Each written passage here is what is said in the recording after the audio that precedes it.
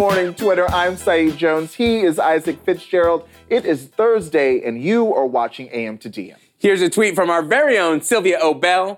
Me, I will be nice and stay silent during this Taylor Swift album rollout. I mean, what else could she do to try us at this point? Taylor. A lot. We were having dinner last night when I saw, because Sylvia's first tweet was the first time I saw it. And it was one of those moments where I looked at the image. You're like kind of blurry, like who is my eyes kind of saw what it was. A lot of pink and silver. But my brain didn't allow it to, I was like, no. I was like, who's that? Yeah. And Sai just looked at it and said, I think that's Taylor Swift. Because part of you go like, surely. Like That's what I thought. That's what I thought. Knowing how pop culture and Twitter and social media and everything works now, we'd go, who would do this? Who would set themselves up for this? Well, Taylor Swift. It was her performance, her first live performance of her new single, Me, which is the first single off of her new album, at the Billboard Awards last night. No one was watching. No one was talking about it. Here's what Lil Conch Snack had to say. Beyonce did not invent a drum line, but you can't convince me that Taylor Swift, from her early years on that Christmas tree farm in Pennsylvania, came up with this just like that. Sorry. Christmas tree, which is a real fact. I mean, I didn't know she grew up on a That's a real fact. Yeah. For me, this is what this moment encapsulates. Because if you watch the whole video, there's some parasol stuff in there. Some mediocre choreography. Handsome dude from Panic at the Disco is looking okay. I'm going to turn the other way. There's moments, and it can be pretty. I just don't see how you walk into that, especially knowing that Homecoming had just dropped. You don't just walk in and say, you know what, guys, we gotta cut the drum line. Like, we just gotta, like, I don't wanna be seen as being derivative in any way. How do you not know that that's how that conversation's gonna go? And for me, where my brain goes is her team.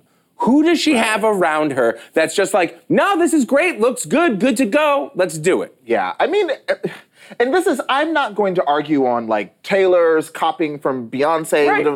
Like, I don't really care. Other people can do that conversation. But I think you're totally right. Like, this is just from a being a smart businesswoman kind of perspective. Artist. Yeah, you're launching like this whole thing. You don't want to set yourself up, as you noted, for comparison. Your song is Me. You want all eyes on you. You don't want people even going, wait a minute, isn't that kind of similar? And we've all done things, I think, when you're like excited and you're about to launch something and you have this one element and you're so in, and someone, hopefully, you know, one of your friends or colleagues or whatever goes, isn't that going to be a little too similar? Let's take this out of the idea room. Let's one-on-one real quick, Taylor. Yeah. I just don't know if this is the right idea. To your point, also, it's called Me. They could have cut all those drums. They could have cut, and it just her come on stage, and it opens with just her, and that would have been fine. And last, here we are. And also, you weren't going to talk about you. I was going to leave. Y'all know I believe in joy. I really do. I tried not to be the killjoy, and listen. If Taylor Swift is your queen and she makes you happy, you deserve whatever you want. But I was going to leave her alone, and then here we are. Homecoming's the one thing that I just won't stand for. Anyway. Bossip. They did not leave her. They did not leave her alone. They sure did. Bossip tweeted this: Magachella.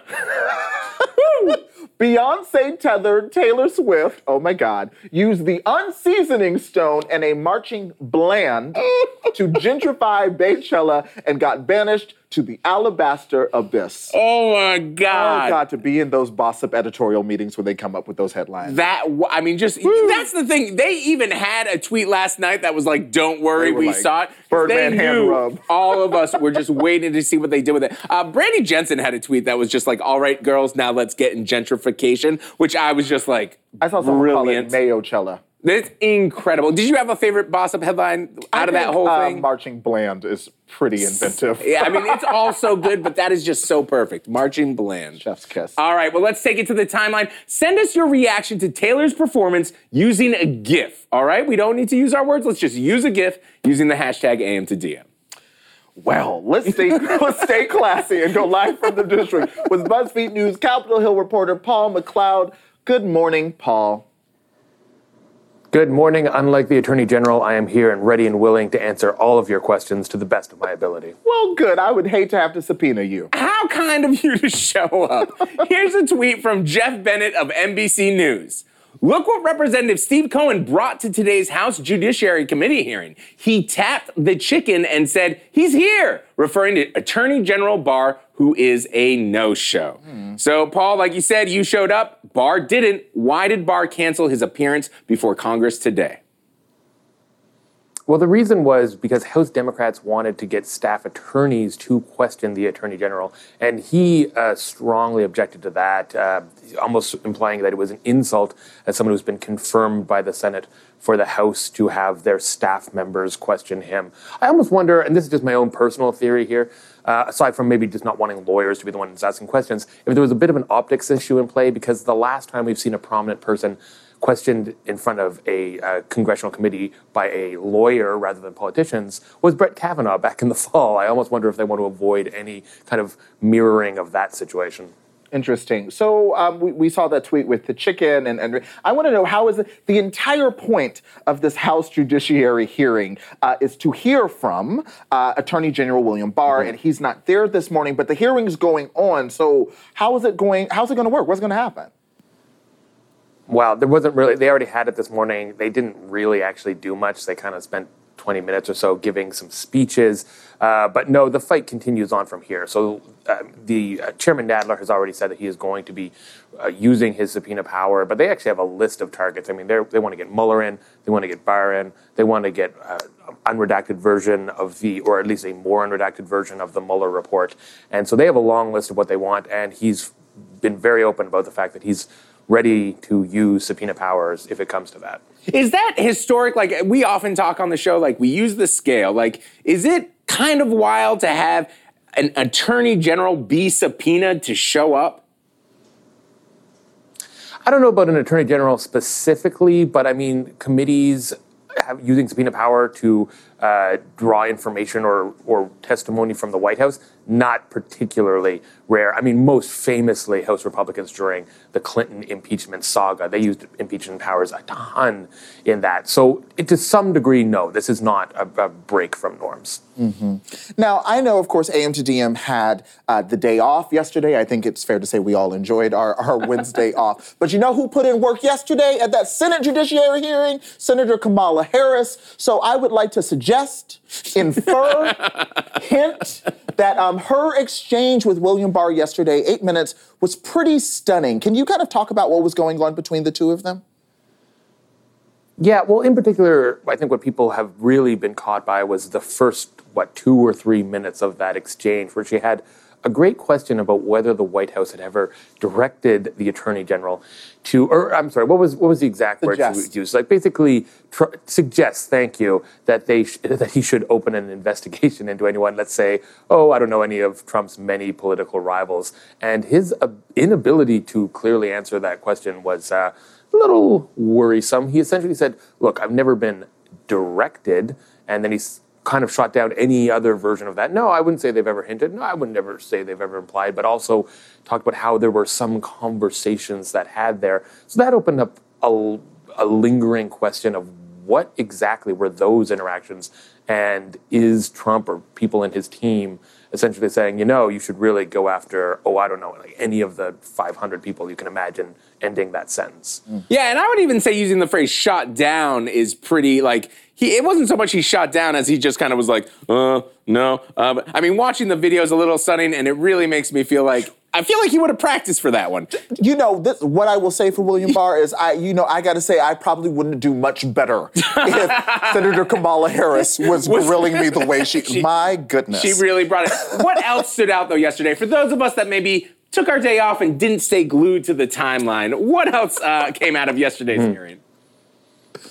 There was another moment like that, actually, where he was asked about whether or not, if politicians are approached by foreign governments, whether they should approach that to the FBI. Sorry, approached by foreign governments offering dirt on their political rival. Say the comparison was the North Korea intelligence agency. Now, this was a tricky one for Barr because, of course, that's what happened with the Trump administration. They were approached by Russians with dirt on Hillary Clinton. They took the meeting and did not report it to the FBI. And he also struggled to answer that question. He kind of hesitated, and then before finally conceding, you should probably contact the FBI in a situation like that.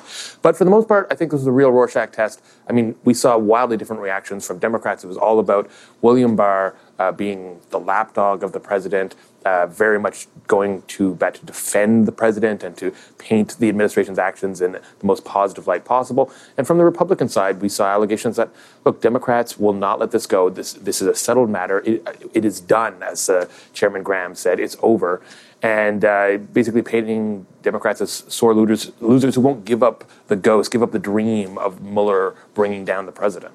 One more aspect of this I wanted to ask you about, something I've really struggled to understand throughout this process since the report came out, is the way Mueller has seemingly just really ceded the floor to allow everyone else to control the narrative. Even him, like he privately sent that letter, right? That wasn't like a publicly, open letter that he shared. And of course, now William Barr continues to get to kind of own the conversation. So do we have any understanding about why Robert Mueller is being so quiet when the stakes just seem to get higher and higher? And of course, does this mean he will testify before Congress? Well, he's a traditionalist. He's an institutionalist. This is a career law enforcement agent. And in terms of strict letter of the law, his duty is to report to the Attorney General, not to Congress, not to the public. And he's stuck by that. I mean, we did get a glimpse that he has been frustrated with that letter to William Barr, where he essentially said, look, your summarization of the findings is leading people to believe all kinds of inaccurate things. Can't you just release a more fulsome summary of what I found? And that went absolutely nowhere. I mean, William Barr essentially shot that down, the whole notion of that down in the hearing yesterday, saying it was sort of a snitty complaint and really not giving it any validity whatsoever. And I mean, what can I say other than that this is a matter of temperament? I mean, Bob Mueller has been very hyper concerned. We've seen this from day one about integrity, about appearing to be non-biased. He wanted his report to be taken serious and have validity from people all across the spectrum. And when you do that, you do have to make certain sacrifices. That means you're not leaking to friendly reporters. You're not doing strategic releases with one exception from a couple months ago involving our story. But essentially, you're basically going to be the vault that is the respectable guy that is not playing these partisan games. And the upside of that is credibility. The downside is you don't get all the fun and the actual impact that comes from playing these partisan games. Right. Well, it's working out wonderfully for him. I hope he's quite proud of his strategy. Paul, thanks for joining us this morning. Great talking with you guys. Cheers. Wish we could have talked to him about Taylor Swift, but we got to keep going. All right. We've got another great show for you today. I'm excited. We've got icons just left, right, front, and center. John Cameron Mitchell is going to be here, of course. Hedwig and the Angry Witch, Shrill is all going on. He's got a musical podcast. Isaac, you're going to see his sit-down interview with Viola Davis. They let me on the same couch with Viola Davis. How'd that happen? Can you imagine? But up next, two icons are going to do fire tweets.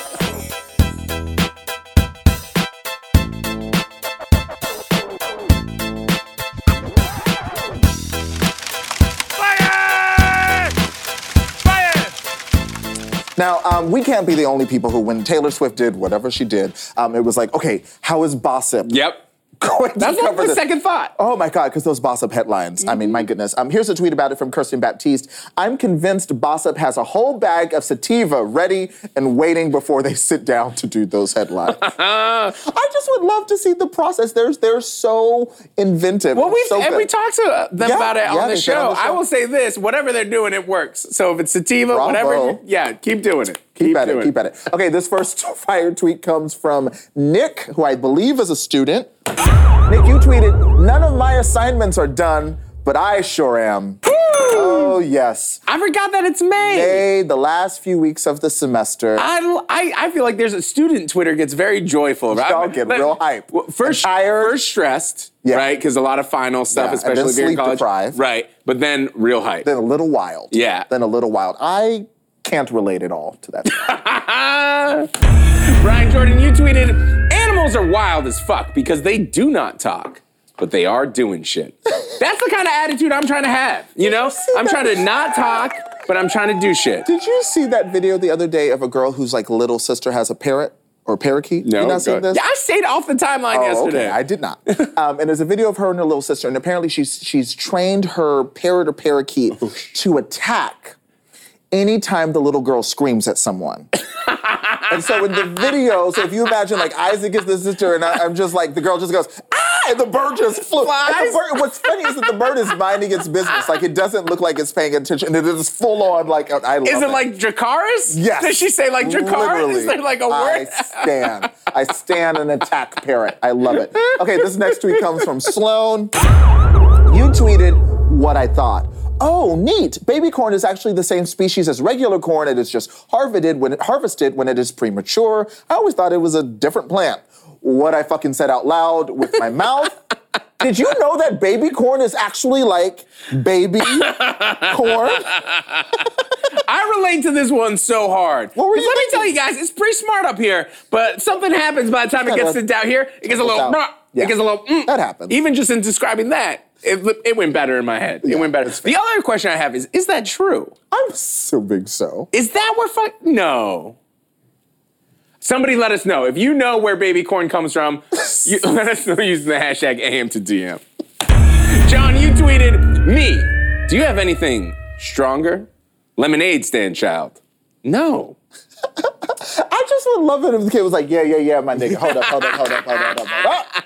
I got some red Kool-Aid Yes! here. In the I got back. some extra sugar. I used to be that kid that would pour like extra scoops of the lemonade and then be wild. Oh. Wild. God bless you. I had Kool-Aid growing up, but never sugar.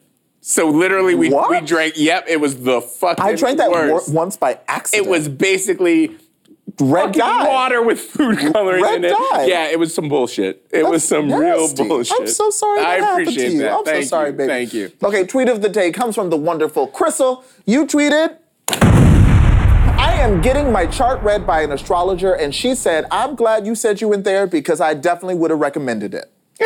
Well, listen, the stars don't lie. The thing where you have to be worried about, though, is if you go to your astrologer. I'm sorry, if you go to your therapist. And they're like, the therapist is like, you need to see an astrologer. That's when maybe you need to see a different therapist. Just throwing that out there. Fair. All right, coming up, BuzzFeed News reporter. Is this correct? Are we going to Viola Davis next? Okay, up next, my interview with award-winning actor Viola Davis. I'm sorry.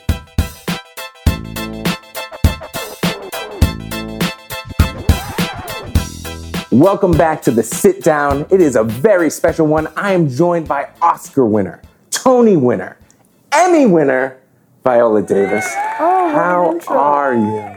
I am so good. I wish I had the energy you have right now, but I'm awesome. Yeah, you are awesome, and that's enough. I'm pretty amped, though. I'm so excited. It's such a joy to meet you. We're here at the Tribeca Film Festival. Yes. It's the launch of your new project, A Touch of Sugar. A Touch of Sugar. For those that aren't familiar with that phrase, what's the story behind the title? Well, the story, sugar is in reference to diabetes. Mm-hmm.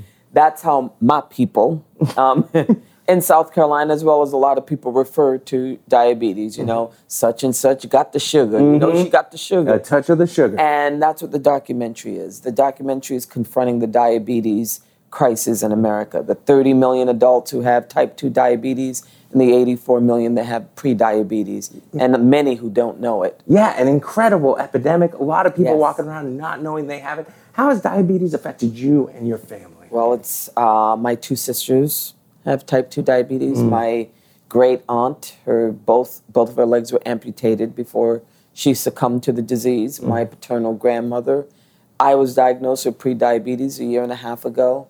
So it's affected my family in a big way. It's just something that runs in the family. It's like my mom says, the sugar run in the family. And so it sort of was the thing that it was a fate that you just waited to come into your life, and you just accepted it. It's something that you're very familiar with. The film tells the stories of so many people that live with diabetes. Was there a single story or one of the stories that really struck a chord with you?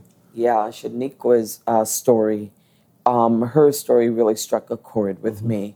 And it's because her 11-year-old son was diagnosed with diabetes. And she starts to cry. She said, but after he was diagnosed, it made her confront her own diabetes diagnosis. Only after did it. And what it speaks to is the self-care that is prevalent within, this disease diagnosis.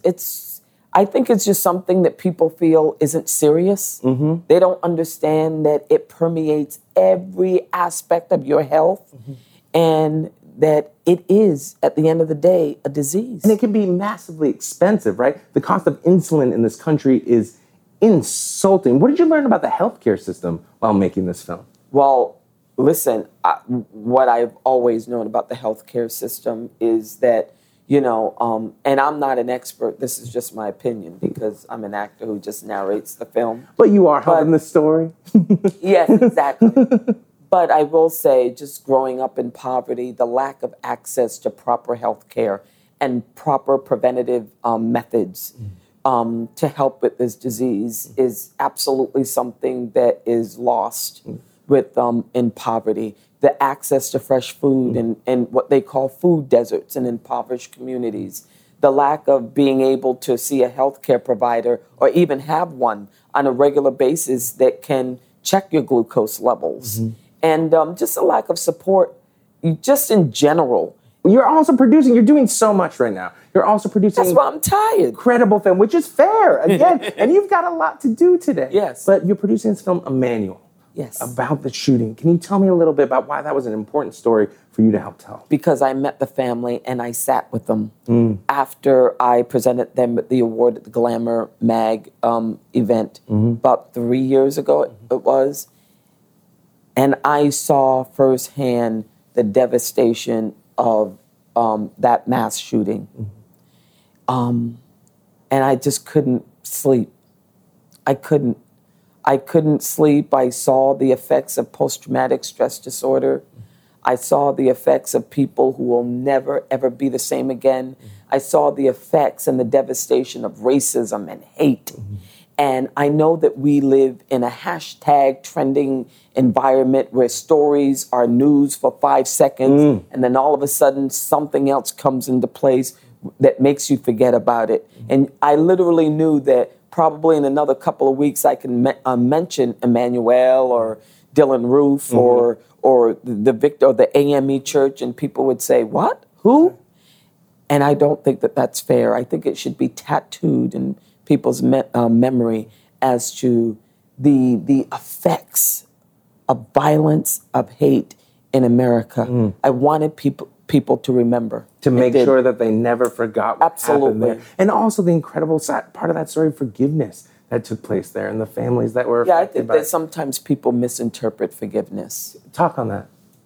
I think that people have I think they have an image of it that forgiveness is, oh, I've forgotten about it, I'm over it, I'm good. And they sort of sew it up in a bag. They don't understand what forgiveness is a method to help the survivors to move on, to not live and be defined absolutely by that moment. I think that what also people forget is that it's a process. And I think that people feel that there's a look to forgiveness. I think they probably see the look of maybe a priest, with a smile on his face looking up to God. Forgiveness is giving up all hope of a different past, is what it is. It's trying not to change it, not to manipulate it, understand that it happened, but I gotta live afterwards. But I'm still gonna be angry, make no mistake. I'm not gonna forget. I'm not gonna sometimes rage. And I think that that's what they did. These are people who are survivors. That is so beautifully said. And I gotta say, forgiveness is not forgetting. That is such a beautiful statement. I want to talk a little bit about Shonda Rhimes. I gotta bring up Shonda. That's my girl. That is your girl. What does Shonda Rhimes mean to you? Shonda Rhimes is a disruptor. Shonda Rhimes is a brilliant artist. Shonda Rhimes has redefined what I said in my Emmy speech of what it means to be Black, what it means to be a leading lady, what it means to be feminine. She has used her art to really change how we view people of color in the narrative in Hollywood. That's how she's changed the game. Listen, to this day, I don't see a lot of characters like Annalise Keating and Olivia Pope on TV. The expansiveness of it,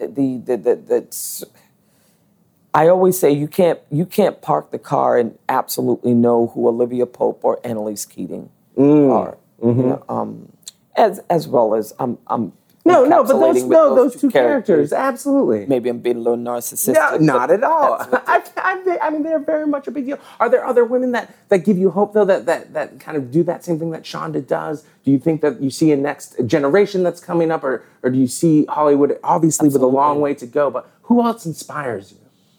Well, a lot of emerging artists inspire me, people who are unknown, people who are writing scripts out there who don't have a name, and a lot of them who don't have a way in.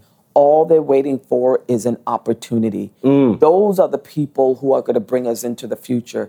It's not the people who are not necessarily, that's operative word, who are within the community, who are just going with the status quo, who are just going with what they feel makes money or put butts in the seat. They are the people who just want to have a vision for the future that involves and reflects the way culture looks now. Brady Bunch is no longer acceptable. Amen. Families don't look like that anymore. I don't think the country looked like that back then. Yeah, absolutely. Yeah. But that's a part of the culture that we feel. You know, it's the Wonder Bread. Advertised with the mother with the A-line skirt, and she had the hollandaise sauce down to and we need to blow the lid off of that. Absolutely. Really when that's what you see reflected in the mirror, you want to break it, build a new mirror. 100%. I obviously, you're very close. How to Get Away with Murder. You're very close with the cast. Season 6 is coming. Very excited. You got to talk to ABC about that. Let me ask you this. How would you want it to see? How many seasons would you want to see go on for? That's not a really good question for me. Depending on what day you sometimes after a 16-hour day, I'm like, I don't want any more. Get me out of here. And then once I've had a nap, I'm like, oh yeah, we could go 8 more seasons. Forever. You're like, right now, I just want to be in a canoe in a peaceful lake. A canoe. Deserted island. Yeah, right, exactly. Some mangoes. Yeah, just chilling, having a good time. I have to ask you this because I love Corduroy. And you wrote a sequel to Corduroy. Yeah. You dedicated it to your daughter, Genesis. Oh. Incredible. Is there something your fans would be surprised by your parenting? Is there just like a way you approach being a mother? You know what? I always say this, and I hate saying this too. I think that people don't think that I'm fun. Really? I am a blast. Yes. I mean, let me tell you something. You would want to be in my house. I'm trying to tell people, you need to come on vacation with me. You will laugh and you will have a cup of really great cocktails. Yes. With no sugar in them. No sugar. Sugar-free cocktails. And seriously about that one. Yeah. And I feel that I have a fun approach to life because I want some levity. So much of my childhood, I had big problems that I had to deal with every day of not having food and feeling every day was a fight for survival, that so much of my childhood was lost. I want Genesis to have fun. I want her to have happy memories of levity and joy and smiles and a fun mom. And I was going to say, memories of her mother smiling and her mother laughing and not hardship, but joy. Yeah, absolutely. That is such a gift to give your daughter. Absolutely. That is incredible. Just real quick, we want to get to a game. I'm going to ask you a speed round of questions. Oh, my Right God. Before we do that. Don't worry. Very low intensity. Low intensity. All right. Before, though, did you grow up with Corduroy? Was that book very special to you? It was like, it was one of the ones. You always want your bears and your animals to come to life. Yes. Yes, I do. I mean, I thought they did. All my daughter's animals have a voice. They come to life. They argue. They fight. They do all kinds of things. I love it. I love it so much. All right, here we go. You ready? It's kind of speed round. You're going to just tell me the first thing that comes to your mind. Look at me. Trust me. Have I led you astray yet? I don't know you, so you tell me to trust you. You don't know. I'm telling you. All right. Just through this. All right, go ahead. First thing you do when you wake up. Wash my face. Wash my face. Last thing you do before you go to bed. Get in my massage chair. All right, getting the massage That is chair such a relaxed. rich woman question. No, that's Answer, I mean. You don't need to Yeah, apologize that's for a having a massage bougie chair. baby. Good on you. I got a massage. That's right. That's right. Who do you text the most? My friend Elisa. Elisa, excellent. Which music artist do you listen to on repeat? Probably Nina Simone. Nina Simone. The use of that song in Emmanuel, by the way, incredible trailer there. All right. After all these years of playing a lawyer, could you get yourself out of trouble? Hell no. I mean, you don't even know. You don't want to be with me if you get stopped by the police. I will turn you in. Don't give me your social security number. Don't give me your license. You're like, I was like, he did it. I'm over here being like, trust me. You're like, don't trust me at all. One last one here. Actor or actress that you'd love to work with. Okay, I would want to work with Meryl again. Yeah. Because I love her so much. You want to work with Meryl Only again? to kiss her cheeks. Only to see her. Only to see her. All right. Well, thank you so much, Viola. Thank you so much for joining me. I really appreciate it. As she mentioned already, you can go to touchofsugar.com to learn more of Viola's story and more about how you can work to prevent diabetes. Thank you so much.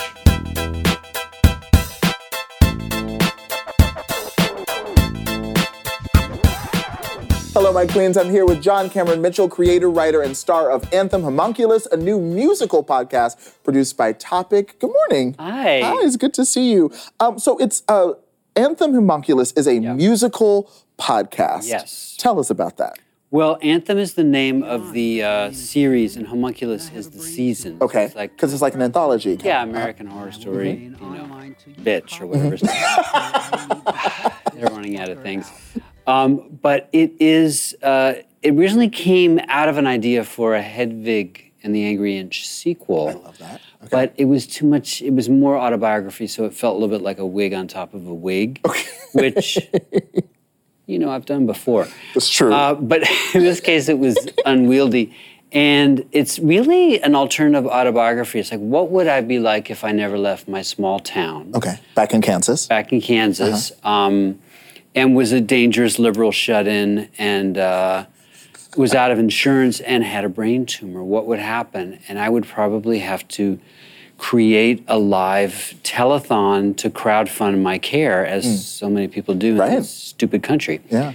And so in this case, it's what if? And what if Glenn Close played my mom? Right. What if Cynthia Erivo was my baby mama? I love it. I love it. What if Dennis O'Hare and Patti LuPone played relatives? So Brian Weller, my composer, and I worked on a 5.5-hour musical that takes place over 10 episodes, and we're now into the 4th. Okay. And I love you mentioned some of the incredible co-stars. I've got to ask about, first of all, Patti LuPone just joined Twitter recently. I know. So, we know so much of her as the force of nature that is Patti LuPone, and the voice, oh my God, and the energy. What is she like when you're working with her in a podcast setting? She's what you want her to be because she's fun, she's loud when she needs to be, she's sensitive, she's empathetic. I had New Year's with her, the year, what's his name, got voted in. All right. And the dark year. The dark year. And we went into the park and she had brought cakes for the cops on who were just sitting and not able to, celebrate. And we went out into Central Park and it was midnight and she screamed, "Fuck that guy," at midnight. And I was like, if only we could follow this banner over the barricades. And she also is up for stuff. She's up for new stuff. She's like, John, I need to break it up and try new stuff. She's been in London lately. And the great thing about podcasts, I could tell her to do a line and, shout a line into her iPhone and email it to me. And then I drop it in. Yeah, it's like a new way of working that I'm encouraging people to think about. Cool. Yeah. That's really neat. So, of course, Hedwig and the Angry Inch was my introduction to you and your of wonderful work. It premiered off-Broadway 21 years ago. It's okay, girl. It's all right, baby. It's all right. You still slaying. You still slaying. Look at you. You look good, boo. Luckily, there's a big blowout of light. I like the lighting here. The lighting is very kind on AMG. They're very good like to a me. ring Isaac. light. I wanted to ask you. You said you're not sure you would be able to produce a show called Hedwig and the Angry Inch now off Broadway. What's changed? Well, I mean, the funny thing is, back then we couldn't be on Broadway because drag was considered not Broadway. It was Too not, gay for It was theater. too gay. It was low class. And punk rock was not Broadway either, and rock and roll wasn't really on Broadway. So it was those things that didn't allow it. And we knew, Hedwig, Stephen Trask and I, we made it for love, and we developed it at Squeezebox, which was the drag punk club, and watched Anthony, who's now Anoni, and Laverne Cox, and Jane County, and Mistress Formica, and these incredible trans and drag performers teaching me how to be fierce. And I was just like a Broadway guy, and I wanted to bust out, and I was tired of what I was doing. And it was the time of AIDS. There was anger, there was creativity, there was beauty. And the character, I don't think of as trans because the character is forced into gender reassignment by her boyfriend and by the government. So in a way, it's almost like forced by the binarchy in a way to like, you have to be this or this if you're gonna love. Right. Yeah. And when dropped in the middle of the Midwest, abandoned, penniless, looking at the wall come down, that's when the real transformation happens. So right now, I can't do Hedwig again. In fact, I'm doing a tour called The Origin of Love right now, and we're doing 3 shows in New York during World Pride. Okay. But it's not that we couldn't do it today. It's just that people are looking at it in a more complex way, which is good. Which is good. Because now we have the non-binary movement. Right. Which is saying, no, I don't need to be what society tells me to be, man or woman. I don't need to be defined. In fact, I'm going to define myself. So I think if Hansel was coming up now, he might be non-binary. He might be they. I would probably be too. If you were 16 now, we might be freed up by stepping out of the binary. Absolutely. So there's a kind of opportunity now to break things up, which is not negative to me. It's great. I love that. I love your embrace of that as well. Of course, I have to ask about Shrill. Yes, which is a good show. It's so good. You guys did such a wonderful job. We love Aidy Bryant. Yes. We love Lindy West. But we fucking hate your boss. I know. You are But somebody's got to be horrible for sympathy to be laid upon Aidy Bryant. What was I'm playing like? 2 terrible people. Tonight I'm on The Good Fight playing my sort of Milo Yiannopoulos clone, Felix Staples, and I'm returning by public demand to torture Christine Baranski and Kush Jumbo, who has the best name in TV. And I'm playing 2 horrible gay bosses. My worst gay nightmares. Your worst gay because, assimilation, the price of that is gay assholes. Trans assholes. The price of acceptance. Queer Republicans. Queer goddamn Republicans. Oh my God. I was going to say it was gay mediocrity, but I think gay assholes but is worse. way better. Way better. I wasn't ready for that. You're like, I like reliving something? I did want to ask you with Shrill, it's based obviously on Lindy West's book and her own experiences, and she wrote for The Being Stranger. a big girl in a small world. In a small world. Too small for her, but we're going to learn, y'all. And your character is maybe inspired by Dan Savage? Was that something you were thinking about? I wasn't thinking about it, but her boss was Dan Savage. And I purposely didn't read that part of the book because I didn't want to be influenced by that. My character is a former, grunge performer and probably had a band. And he can't be a bad person. My nails are painted. Yes, in the 90s. You don't remember the 90s. So good. And so it's a fun role to play, but Ali Rushfield is the other wonderful person, producer of that. And I'm going to go meet with them on Friday to talk about where my character is going, which shows don't usually do. They Right. just kind of kill you off and make you do stuff. And this is female-led. It's the best bosses I've had. Good. The Good Fight is amazing too. Yeah. It's full of Broadway people, so Yeah. we're all very like Living. chummy and cute. It's when you go, and we're shooting in Portland, which is a great town, you know. So it's different from the LA or New York vibe, and it's more like, how are you feeling? What do you want to do? I love it. I love it. Well, I love seeing what's coming out of that work experience, and that you're doing so much. You're Thank doing you. so much. Yeah, Thank and I you. would tell people, you know, for Anthem Homunculus, we've got 2 episodes coming out a week. We have a soundtrack out now. Okay. It's on a new podcast app called Luminary. Okay, I've heard of We Luminary. want to be like the Netflix of podcasts and do more ambitious stuff with a subscription model. And Lena Dunham and Trevor Noah and Conan O'Brien have new shows on there too. Hey, shout Yeah. out to them. Yeah. All right, well, guys, you can listen to Anthem Homunculus on Luminary and a lot of other great podcasts too as well. Up next, more AM to DM. Oh, so good.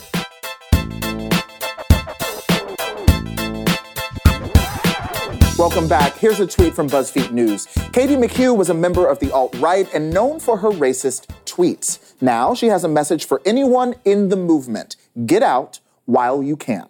BuzzFeed News politics reporter Rosie Gray, who wrote this story, joins us now. Good morning, Rosie. Good morning. Thank you for having me. Thank you so much for coming on. Let's start here. What is Katie McHugh most famous for? Who did she used to be?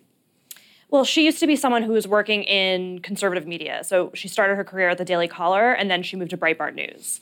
And she was kind of known as one of sort of the most controversial people at Breitbart. She was never a particularly high-level person there, but her tweets were often very racist, very bigoted in a way that, you know, would have probably resulted in professional consequences at other places. Right.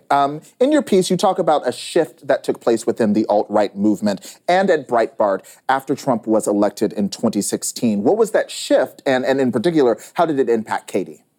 Well, as far as the alt-right portion of that, you know, over the last few years, white nationalists have really tried to rebrand themselves as a little bit more mainstream and sort of try to kind of infiltrate mainstream institutions and work within institutions instead of just kind of marginalizing themselves to the outside.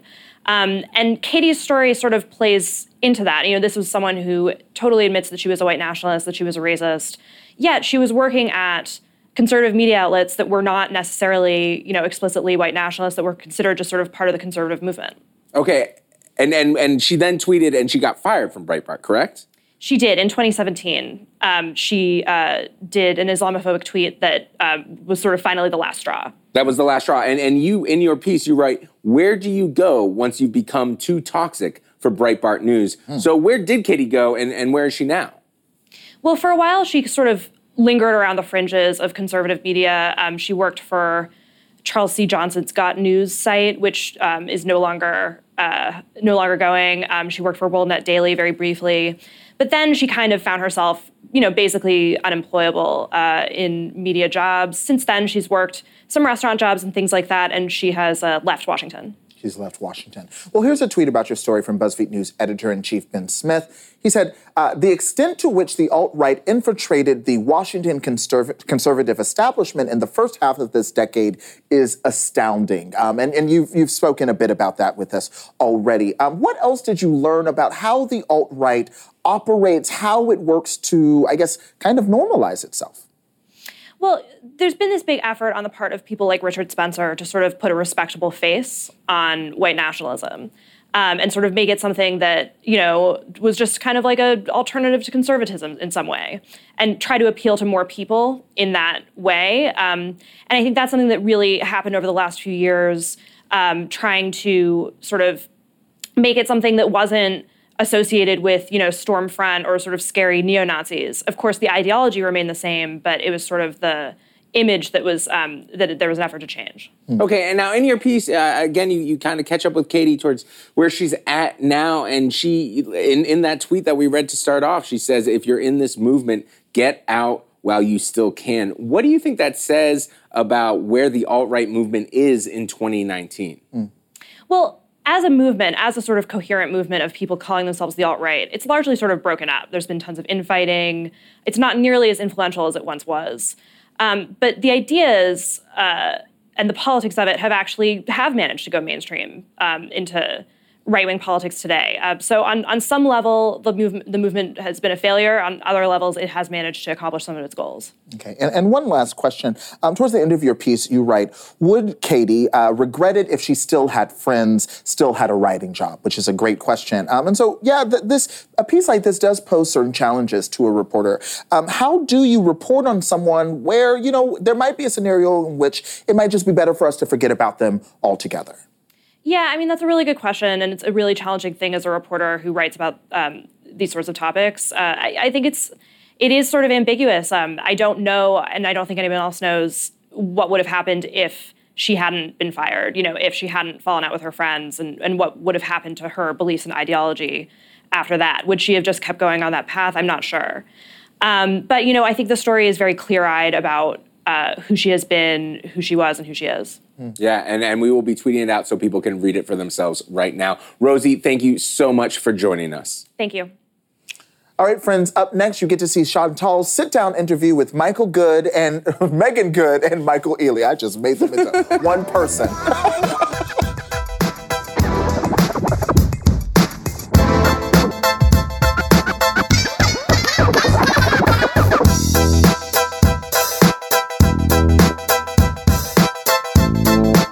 I'm Chantal Rochelle, and this is The Sit Down. I'm here with actors Megan Good and Michael Ealy, stars of the new film thriller, The Intruder. So excited to have y'all. Good morning. How are you? Good. Y'all, I'm just such a huge fan of both of you. And this is not the first film you two have done together.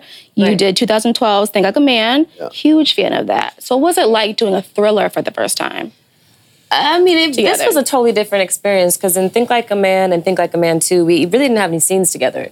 Like, I think we had maybe a few when we didn't talk to each other or anything. So we really got to get to know each other on the press for Think Like a Man 2. And so everything about this experience has been like just fun. Just like we've had a good time, like a bunch of big kids stuck in a house getting cabin fever and creating something interesting. Yeah. What she said. Totally. I love it. Now, you play a couple that's so excited. You just purchased your dream home. You're super stoked, but all of a sudden you have a little interference from an intruder played by actor Dennis Quaid. Yeah. Now, were you nervous? Did you refer to it as a little interference? A little interference, but also it was a lot going on. You just kind of got in your way, kind of stole your joy for a moment. So what was it like? Like, were you on edge after filming this movie? Like, did you beef up security in your own homes? What was that like? My wife and I were renovating our house, and I told my wife about the movie, and she was like, so do we need a panic room? And I was like, I don't know if we have the room for it, but it's not a bad idea, you know what I mean? Like, I get it. And I think this movie will definitely create those kinds of conversations in terms of, who are we buying the house from? It goes beyond like what's behind these walls. It goes to, let's do some research on who we buying the house from, because, perhaps it's important to look into somebody. Interesting these days. Do a little deep dive and see who's, behind that lease there. Yeah, for sure. I love it. So one thing that I really love about this film, like Dennis Quaid, like he hoards and he's like super obsessed with his home and he doesn't want to give it up. Right. So is there anything in your life that you're just like, I can't let it go. I got to hold on to it. It's mine. I can't give it up for nothing. My husband, that's a lot of things. Okay. I tend to collect stuff. I mean, I have like dolls from like when I was like 9 and like clothes from like my grandmother. I mean, I keep and save a lot of stuff. Okay. So I just started watching, what is it called? Fixer Upper? No, it's almost like that. Marie Kondo? Yes. Yes. And so I'm like trying to see the things that give me joy and get rid of the other stuff. Release. The problem is too many things give me joy. You get a lot of joy. Yeah, I get Clearly, a lot of joy. Anything for you, Michael? No, I try to purge every 6 months. Okay. I try to purge every 6 months. I can't feel like I have growth if I don't let go of certain things. That's good. Like there's like maybe 1 or 2 things that I have from my childhood. Yeah. But also like having a son has kind of helped me kind of relive certain things. Like when I got him Star Wars sheets, it was like, it was epic because I had Star Wars sheets. You got to have the joy. So yeah, every now and again I'll just go lay in that bed. You know what I mean? 'Cause it's pretty fun. Yeah. That's hilarious. Now, do you think, like, with the emergence of all these amazing films, like Jordan Peele's Us and Marseille Martin's Little, that Hollywood is finally seeing that Black actors can lead and hold films on their own? I think what's happening now is it's becoming more common. Yeah. You know, it's becoming more commonplace. There was a time when, and Megan and I both know this time, when like if you had a movie coming out, you had to beg people to please support. Yeah. Because there was only going to be one movie Before with social Black media. folks for the year. Yeah. Like that was, there was one movie coming out.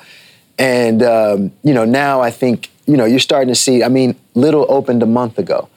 So Little opens a month before us. And, you know, like it's, or like there's us and then there's Little 2 weeks later and then there's us like 3 weeks later. So there's always going to be, there's a lot more of it happening now, I think. So it's becoming more common. It's still not perfect, it's not even, but it's common.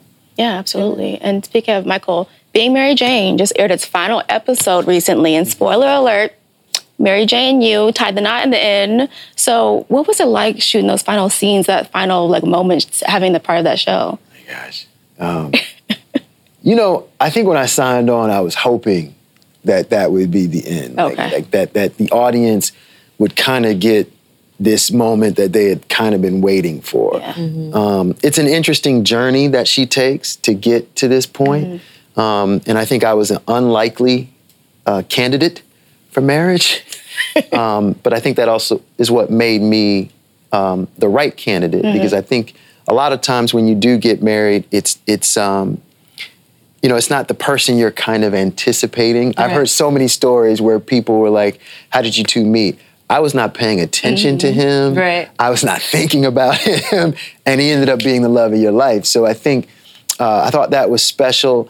The scenes that we shot, I don't know how you can tell. We were laughing uncontrollably throughout those scenes. First of all, Gab is probably one of the funniest people to work with. And so she had me laughing constantly. Constantly. She's hilarious. She's hilarious. Very funny. But we somehow, it worked out. It worked. The camera caught the moments when we weren't laughing, because we were dying laughing. I loved it. It gave me the ending I needed, so kudos to y'all. That's what I'm glad you It did. feel I was like, yes, Thank I feel Yeah. you did that. You did a good job. So I thank you for appreciate that, it. of Thank course. So switching gears here a bit, Megan, can we please talk about your hair for a second? Your hair is amazing. Thank you. Like, you recently debuted this at the late last year. What inspired the look and made you want to step into the blonde? You know what? For the past 10 years, just whenever I'm feeling inspired and I want to express myself, I change my hair. So whether it's dreads or color or pixie cut or whatever it is, I just go with whatever I'm feeling in the season. And right now, I'm just feeling light blonde. Yes. I'd ever shave it. I would. Okay. I would totally do it, yeah. Awesome. So our producer, Mackenzie, she recently just got her hair cut, a little cute little cut. Yeah. So do you have any advice for her and all the girls out here that have short haircuts themselves? There it is. There's your haircut. Wait, where'd it go? Oh, I didn't see it. There it Oh, is. yeah. Oh, I just saw her walking in here. Yes. No, I think it's beautiful. I think it's beautiful. I love like that kind of look. I feel like, you know, just embrace it, enjoy it, have fun with it, and you know, see wherever you get inspired next and just keep growing. And speaking of being inspired, you both have been in the industry for so long. I've been a fan of y'all's for a long time. What haven't you done that you want to get your toes into next? That you're just like, I am itching to do this next in my career. I want to be the female version of Blade. Yes. I want to do more action, and I want to do. Happen now. Yeah. I mean, you did some received action that. in this. You were kicking butt. You did what you had to do. Thank you. I appreciate that. I appreciate that. That's gonna happen. Yeah. I can see that. I see Female it. Blade. Thanks. Yeah, that's dope. I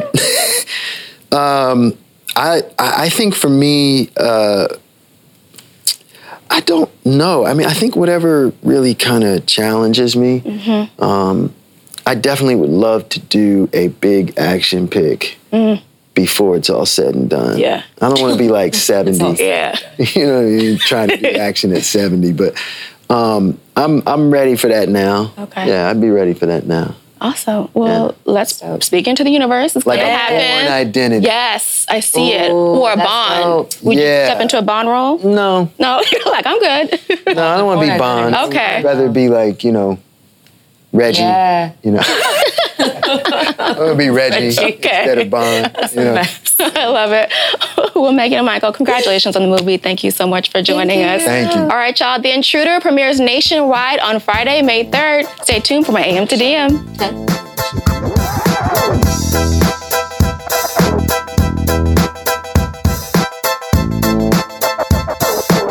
Michelle's Stevens tweeted this about Isaac's interview with Viola Davis, which was a lovely conversation. I can't wait to watch Viola Davis's documentary about diabetes. My grandmother had diabetes but died after suffering a stroke. Yeah. There are so many incredible stories in this documentary, and so it is definitely worth your time. It's incredible. And like Viola said, a kind of underreported, under-talked about story, and under-talked about disease. But everything she had to say, like just gems fall out of her mouth. Wonderful. When she talked about forgiveness is not forgetting. Right. It was such a strong moment. Like, overall, just sitting on the couch with it, I was like, I can't believe this is happening. I can't believe this is happening. I can't believe this is happening. And then it was over. It's really good. Something, I am very careful about saying, describing Black people as articulate or eloquent, because we know those are somewhat loaded. I would say she is a powerful and profound speaker. Yeah, that was consistently one of the part of the conversation, because I could talk to her all day. I wanted to ask her about the speeches she gives. The speeches that she gives are just incredible. Rice delivers wonderful acceptance speeches. All right. Jolie tweeted, rejecting gender binaryism is the single best thing I did for myself, even with all the frustration it brings. I appreciate this conversation, AM to DM. Thank you. And thank you, Jolie, for watching the show. Absolutely. Yeah, I love one point that John Cameron Mitchell made was that, if he and I were, kids now, if we were 14 years old now, the likelihood that maybe we would be embracing different pronouns. Not that that's not possible now. I might decide to change up the game on you girls anytime now, but it's interesting that, for example, when I was coming up in high school and in college, I don't think I knew until I was in college really that bisexuality really existed. It was like you were straight or you were homosexual, actually. That's kind of where we were in language. And so it is wonderful and thrilling and freeing, particularly to see young people have other options and to feel empowered to think about them. Yeah, to see gender spectrums open up, to see, and that's the thing. It is just finding the language for things that were already there, for things that were already a part of us. Yeah. And I also love that a mark of improvement, advancement, and acceptance is gay assholes. just more jerks. That's when you know. I always say, I think mediocrity is proof that you've really made it. When you can afford to have mediocre gay people out there, it's we've done it. We've done it. Progress. Well, before we go, we have another lower third t-shirt poll you can vote for. A lot of people saw the new superhero movie. Vaccinate your goddamn children. Yes. Wow, I want that one. And maybe leave your marching band at home for a few weeks. I hadn't seen that last one. Good. That one is pretty good. Not sure who we're talking about there, but all right. Thank you to our guests, Paul McLeod, Rosie Gray, Chantal Rochelle, John Cameron Mitchell, Megan Good, Michael Ealy, and of course, Queen Viola Davis. Well, friends, we will be back here tomorrow at 10 a.m. Have a great rest of your day. It is almost Friday. Whew. Thank you.